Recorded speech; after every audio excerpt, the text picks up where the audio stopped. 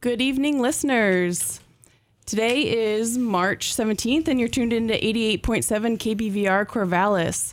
It's currently just after 7 p.m., and on a Sunday, that can only mean one thing. It's time for another episode of Inspiration Dissemination. I'm Maggie Exton. And I'm Daniel Watkins. At Oregon State, we have more than 4,000 graduate students in over 80 different fields of study. And here on Inspiration Dissemination, we feature the research and personal stories of one of these students each week.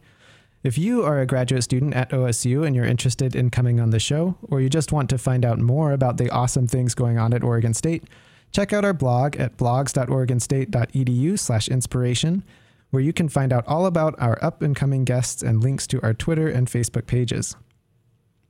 Inspiration Dissemination is recorded live, and should they occur, any opinions expressed on the show are those of the hosts and their guests and do not necessarily represent Oregon State University or the station. Tonight, we are joined by Charles Camacho from the Department of Mathematics. How's it going, everybody? How is the drive here? Oh, yeah. So I live up in Seattle. It's a long drive. Yeah, it's pretty far. But it's been really nice, especially lately. Yeah. Been enjoying some sunlight here in Oregon, which has been a long time coming. Yeah. So, Charles, why don't you tell us a little bit about what you do here at Oregon State? Great. So I'm a sixth year grad student, PhD student in mathematics. This is my last year, so I'm almost exactly 3 months away from graduating. Yeah, exciting. Yeah, nice. It's very exciting. And I do research in topology, which is kind of a study of math where you try to understand the properties of shapes or global properties of shapes rather than the kind of minute details of them, which is more like in geometry. But specifically, I'm interested in symmetries of these abstract mathematical surfaces. And they have various applications as well, so it's kind of an interesting topic. So, Charles, you brought some interesting things into the station here. So these magnetic blocks, which you might have seen in like the STEM toys section of the library or at elementary schools.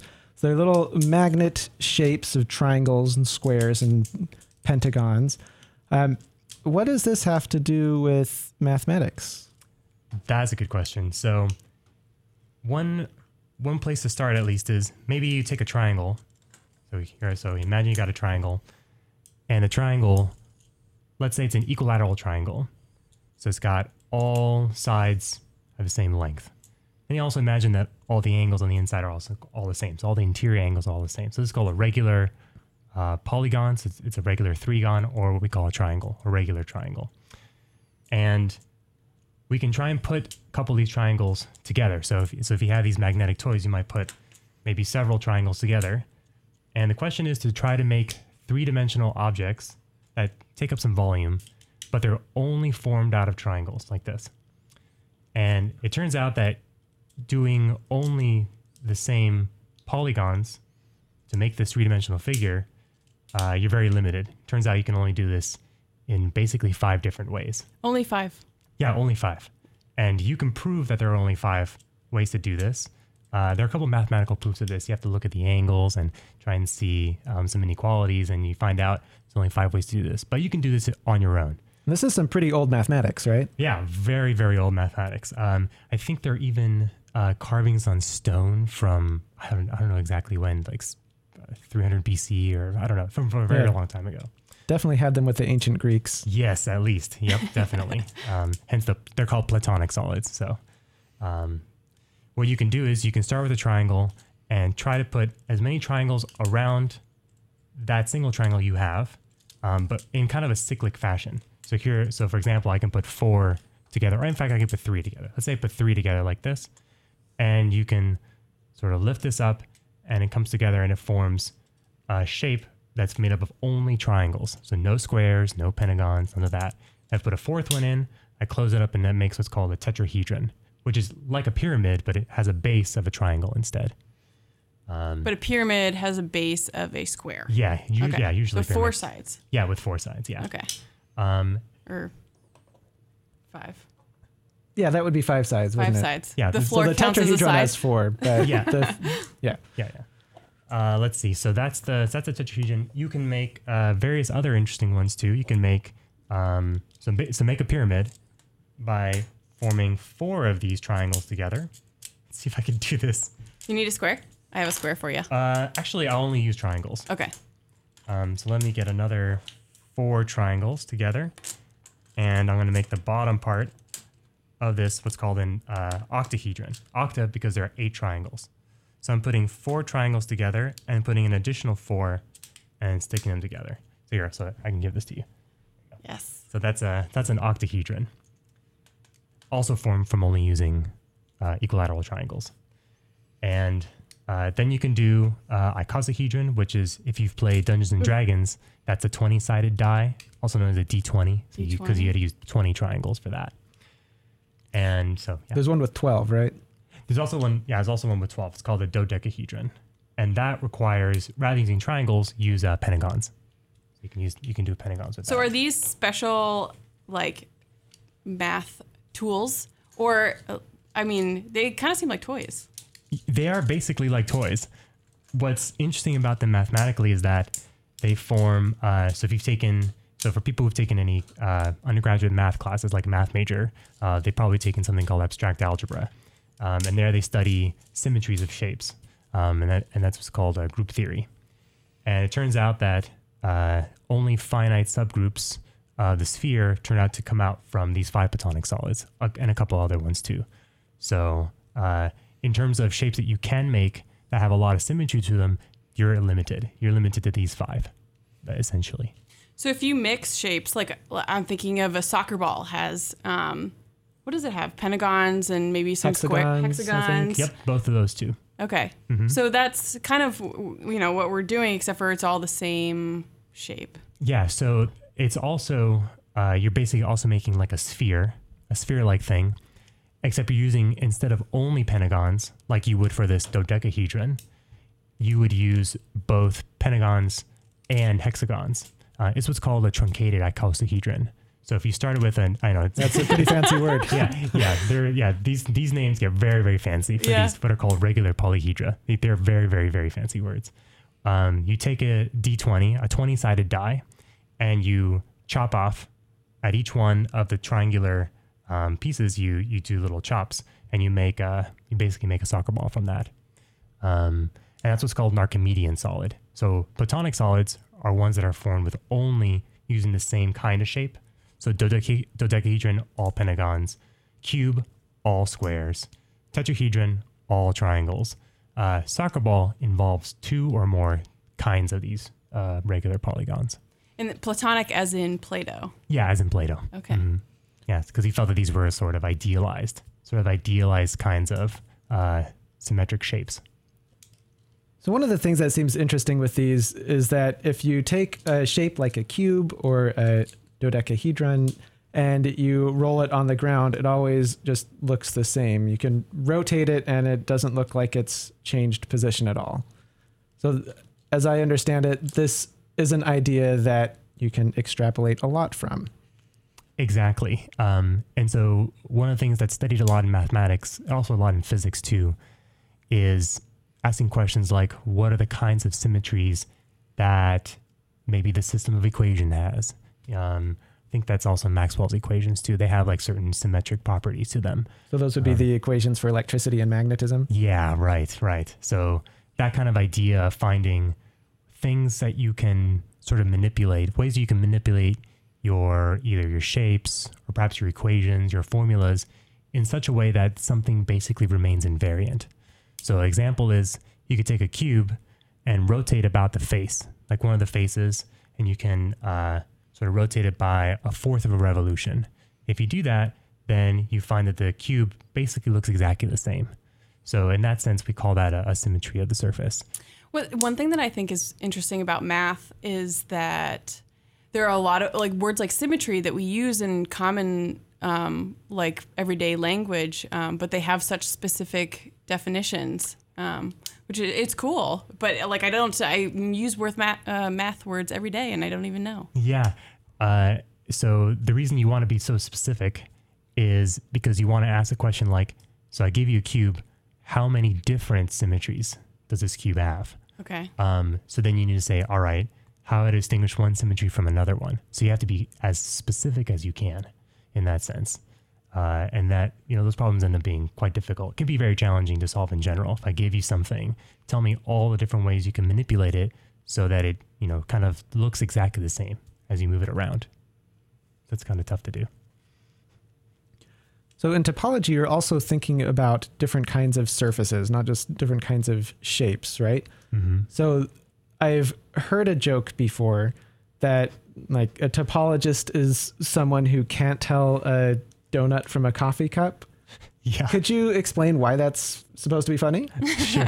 It's funny because, first thing is, if you were to imagine everything, like all the shapes around you, rather than being so rigid, almost like plastic, imagine them a lot more rubbery. If it were completely rubbery, then if you were to hand someone coffee in their coffee mug or a donut, they wouldn't have known the difference if everything was completely rubbery, because it would just completely deform into that single handle. That the coffee mug would deform into its handle, and the donut would be basically the same. So you wouldn't tell the difference, and you'd be kind of freaked out. I think one thing I think about, at least with that, is that it's not that the topologist can't tell, it's that they choose to look at what they have in common. So it's like what they'd have in common is that if you just had your chunk of putty that you had formed into a coffee cup, in order to make that work, you'd have to poke a hole into it to make the handle. And if you wanted to take a chunk of putty and make it into a donut, you'd also have to poke a hole into it. And so those are just both shapes that you can only make by poking holes in them. Right. And so in topology, which is the subject that I've been studying for my PhD, you describe properties of the shape that basically don't change if you were to only allow yourself to stretch, only allow for continuous deformations. So that's fancy terms, but it means stretching without any breaking, without any poking of holes. And if you restrict yourself to those sort of sets of rules, then you'll find that any single shape can be continuously deformed only into something that's got no holes in it, like a sphere, or it's got a hole in it so you can eventually squish it down to a single hole, like a donut, or something that's got two holes, like a Danish or something like that. So anything, essentially anything. I think I need to pick up dessert on the way home. Yeah. Yeah, it is that time, though. So you're looking at symmetries of these objects or solids. How do you do that? What are the methods you do? What do you do to solve this problem? That's a very challenging question. Yeah. And that's been thought about for quite a long time. So back to your question about, thinking of symmetry in this sort of very rigorous mathematical way. There have been people who have been basically trying to formulate what it means to do a rotation about a single point and try and make it very, very precise. And especially for some of the abstract surfaces that I worked with, those are, not ones you can hold in your hand very easily and sort of easily describe what it means to rotate this object about a single point, let's say. So you want to basically rely on some of that mathematical machinery that goes into play. And that was what was done for quite some time. And the surfaces I worked with, a professor from the University of Portland and his master's student about 5 years ago had discovered a very explicit formula for ways to rotate one of these abstract surfaces that haven't gotten to yet, but ways to rotate this thing, a certain number of times around in a particular way. So again, also extremely precise. So basically building on various work that had been done before using essentially group theory. So stuff that you learn, tools in a general mathematical curriculum, for undergraduates generally. So if you were, say, an engineer wandering into a place where mathematics research is being done, what kind of things might you be surprised to see? One thing I think you'd be surprised to see is that we use a lot of computers. That's one of the things we use a heck of a lot. It's not just one or two people in their own offices with the lights out and a chalkboard, with stuff that's scribbled on it. We still use chalkboards, so that's no surprise. And sometimes we use whiteboards. Moving into the 21st century. Yeah, we're getting closer, huh? But we tend to work a lot in groups, so it's an extremely kind of social environment for the most part, and you tend to have a good amount of collaboration with either people that are nearby, kind of in the same cities or nearby cities, or even like I have collaborators that I've worked with even overseas. So we meet via Skype or we communicate by email. And how do you find like collaborators if it's not like in your office or in your building or something? How did you connect with them? There are various ways. For grad students, at least, I was lucky that I got into a program. I brought the shirt here. You can see it says Mathematics Research Communities. Uh-huh. It's put on by the American Mathematical Society, and they, for an entire week, it's a research workshop where you get placed into big groups, to try and solve difficult math problems. And some of them have been conjectures, so open problems that haven't been solved in mathematics for 50 to 60 years. And so these are problems that people want to try to solve, and sometimes requires multiple people from various backgrounds just coming together and hoping for something to click. So I was lucky that I got into this program and have been kind of continuing these collaborations. Or sometimes it's just you go to a conference and you start talking with people and basically finding the right mentors. So I've been very fortunate in that sense. So I think it'd be interesting to talk a little bit about the life cycle of a mathematical idea. So you mentioned the word conjecture. What are kind of the steps that it goes from just the void of ideas into an established theorem or like math fact? Yeah. So to discover something true, usually, from your set of axioms, you want to try and axioms being the basic assumptions that you've got into play. So some of your assumptions might be, we're just going to assume all the properties of real numbers. We add numbers. We're not going to change any of those rules. Some people who work in abstract algebra or something very interesting like that, they'll change some of those rules up. So a lot of times in math, you want to, change some of the assumptions that you've got. So based on your assumptions, what kinds of things can you say? So that's kind of vague, but usually you notice something in the world, or you notice something, you see some observations and you record them as logically and as precisely as you can. But when we were talking the other day, you mentioned a conjecture that was, I thought, pretty easy to understand, and surprising that there wasn't a proof of it. Mm-hmm. Yeah, it's called the Goldbach conjecture.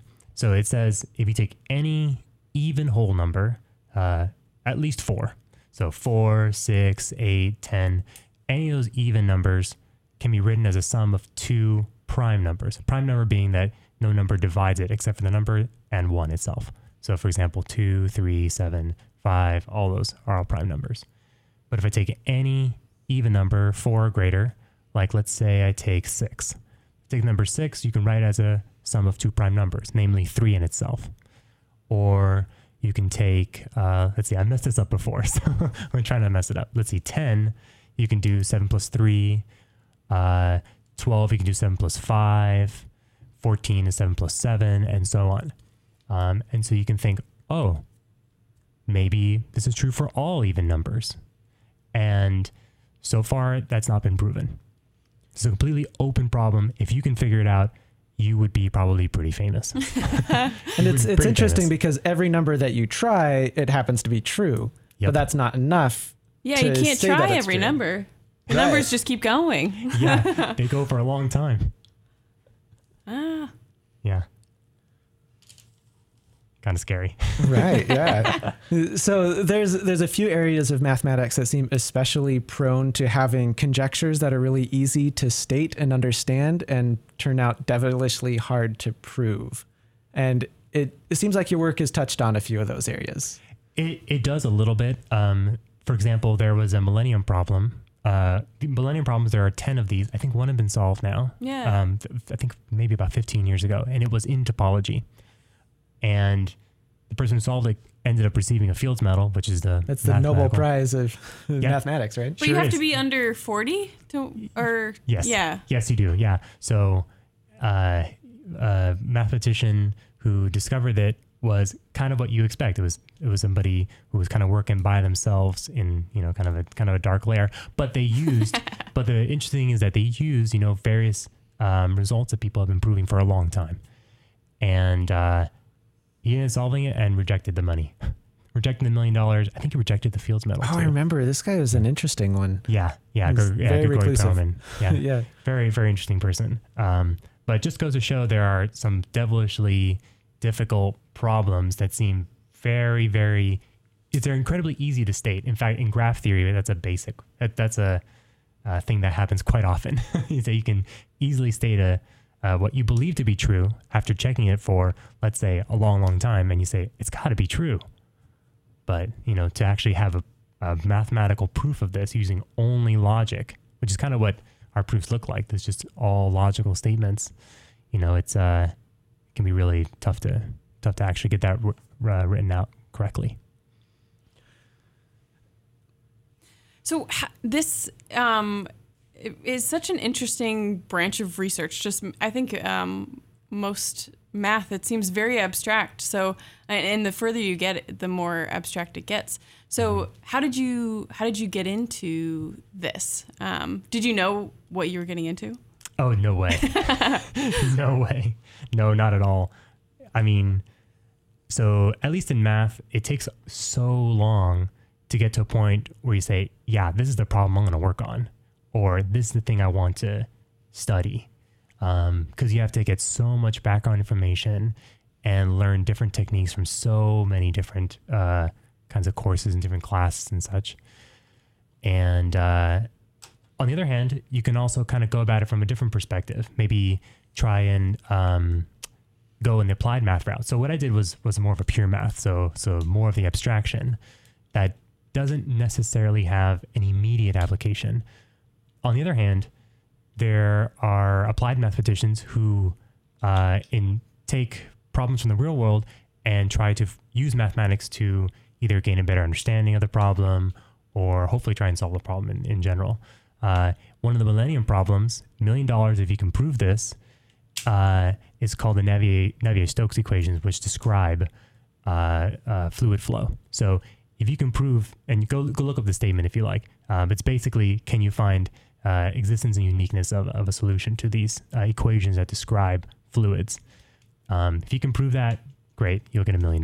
But which is so interesting because we use that equation to describe, like, it's not proven yet, but I'm in engineering and we use that all the time. Mm-hmm. It's interesting. Yep. Yeah. So if you're inclined to go check out some problems that are currently unsolved, go for it. Because maybe you find something that's interesting, and maybe that's how you think, oh yeah, maybe there's some kind of math that's related to this kinds of problems that you might, feel yourself inclined to try and understand better. So something like fluid flow would require knowing things like calculus, multivariable calculus, and even some physics as well. Did you have any people that you met early on that inspired you to push forward in mathematics? Yeah. Even from, when I was very little, I had a lot of support, both, from teachers and also outside of the classroom. In math in particular, that I had a high school math teacher. He taught AP calculus. His name was Mr. Orduña, and he really embodied that kind of passion for teaching, passion for mathematics, and for believing in his students. And I thought, yeah, okay, this is a route that I can do, and I can see how that can be such a really fulfilling life to lead. And then I went to college and I studied, decided to just end up studying just pure math and trying to learn as much math as I could. And I think that has a lot of benefits. As you're learning more and more math, I felt that would make me a better teacher, because if I learn really advanced math, then I can try to address the kind of questions that any student naturally would have. But I had a lot of really great mentors, a lot of really great professors, and both professors in math, and even professors in different fields. And where did you go to college? I went to UC Berkeley. Okay. Yeah. And so then you decided to go to keep going. Yeah. Pursue a PhD at Oregon State. What made you choose Oregon State? Well, so after I got my bachelor's, I stayed in the Bay Area for a year. I worked in AmeriCorps, so I volunteered there. Teaching? Yep. Yeah, I taught. So that's a whole different thing. That was teaching little kids. I was teaching in elementary school. It was an after school program in West Oakland. And I taught for a year, and we taught music. I taught them music, actually. And Interesting. Yeah, that was a really fun experience. But so challenging. There's nothing that prepares you for trying to teach kindergartners. It's a really interesting experience. But during that time, I was applying to graduate schools, and OSU was the only school that offered me a tuition waiver by being a teaching assistant. So a lot of people in math will be able to pay for their graduate studies by teaching. And it's really great. It allows you to get a lot more experience teaching at the college level, which is what I kind of felt myself more gravitated towards. I wanted to be that teacher, but also have a little bit of time to do some math research. Because at the end, I was more and more interested in that. So just kind of over time, as I was learning and doing more math, I thought, okay, I'm going to go to grad school. But I didn't really decide this until after I graduated. It's not necessarily a really typical thing. In math, a lot of people will get their degrees and on the way saying, all right, next step, go do a master's, go get a PhD, go be a professor. That's the route. But I didn't think I wanted to do that quite at first. And then I decided that I felt that was going to be something worthwhile and fulfilling to do. So when I was in AmeriCorps, I was applying, and OSU just seemed like the great place. Yeah, and now you're doing teaching and math, which sounds like the best combination. I know. It's a dream come true. Yeah. So, and who are you working with here at Oregon State? Who's your advisor? His name is Ren Guo. Okay. He studies hyperbolic geometry. Okay. Yeah. So it's not quite exactly what I'm doing, but he was the kind of professor who I could go to and say, look, I kind of like these subjects in math. I like studying shapes. I like studying topology, and I like doing things that are kind of like graph theoretic, ones that involve nodes and edges that connect between nodes and properties of those. And so he suggested this particular topic, and it's just been kind of growing since then. So been really grateful for that opportunity. So, yeah. So we have a tradition here on Inspiration Dissemination that we always ask our guests to impart some words of wisdom. Do you have some advice, and for whom is that advice? So I've got two pieces of advice. One is never be afraid of asking for help. It's always, especially when I was, still kind of struggling with, what would I like to do, or what do I want to study, or where do I want to go? There's a good chance that there's somebody out there who would be willing to help you. And it doesn't have to be a written contract. You're a mentor, I'm a mentee. It doesn't have to be any of that. But chances are there's someone who would be more than willing to help you. And so try and seek them out. It's, especially if you're a college student, thinking about, what am I going to do after I graduate? Or maybe you're in middle school and high school and you're kind of have big questions about the world or things to do, or just really anybody. The second piece of advice is something I've been learning as I've been doing more math and doing a lot more teaching. I really try to emphasize how much fun I can have doing whatever it is that I have to do or that I want to do. Especially for people who are maybe a little more averse to doing math, or feel like, they're not good at math, or they, feel like they're going to be tested on it or something, or feel like they're inferior or anything like that. I always try to, try and have as much fun as possible. Maybe that's difficult to do in some situations, but you know, if you can prioritize enjoyment, I think it makes it a lot more bearable, and I think it makes it kind of exciting. Maybe you can almost be like a little kid and say, yeah, well, what about this and what about that, and you know, can I make shapes with hexagons instead, or can I play around with little blocks like this? Yeah. Yeah, so that's also a reason why I got some, just to kind of maintain that sense of fun. Yeah, thank you. Yeah, that's awesome. Yeah.